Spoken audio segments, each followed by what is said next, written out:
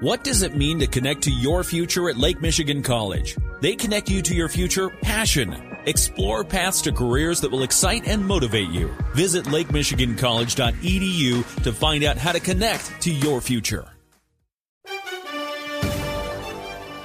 It truly is the one sure sign of spring. It's the time of the year where everyone is opening up their pools. No, not swimming pools, but their bracket pools. This after the brackets for the men's and women's NCAA tournaments were each announced on Sunday. The field of 68 was announced around 20 minutes after Purdue knocked off Penn State 67-65 to close out the Big Ten tournament in Chicago. The win by the Boilermakers gives them one of the top 4 seeds in the country. Alabama, Houston, and Kansas are the other number 1 seeds. The Michigan State Spartans are the 7th seed in the East Regional.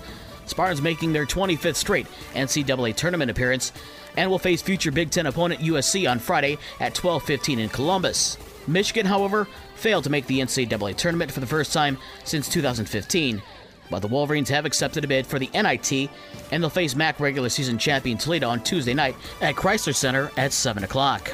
The women's tournament's top 4 seeds are defending national champion and undefeated South Carolina, Indiana, Virginia Tech, and Stanford. Michigan is a 6th seed and will face UNLV. Notre Dame is a number 3 seed and faces Southern Utah.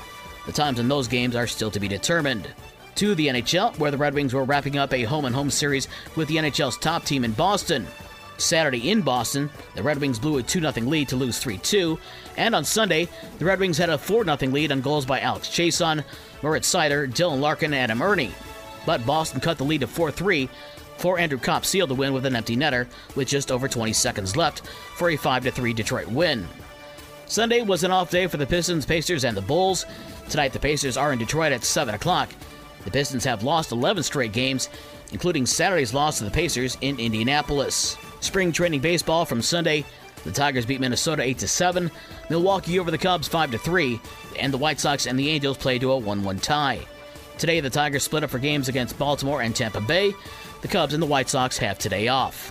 A busy 6 straight days of high school basketball this week around the state starts tonight with the boys' regional semifinals.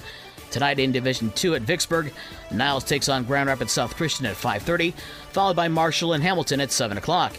In Division III at Coloma, Brandywine takes on Kalamazoo Hackett at 5:30. Then it's Lawton and Centerville at 7.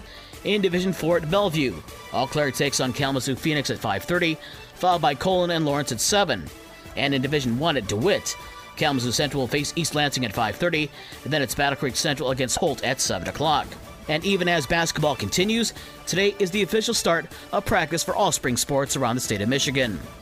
And for the rest of the scores from last night and the schedules for today's games, visit the podcast page on this station's website. With your morning sports for Monday, March 13th, I'm Dave Wolf.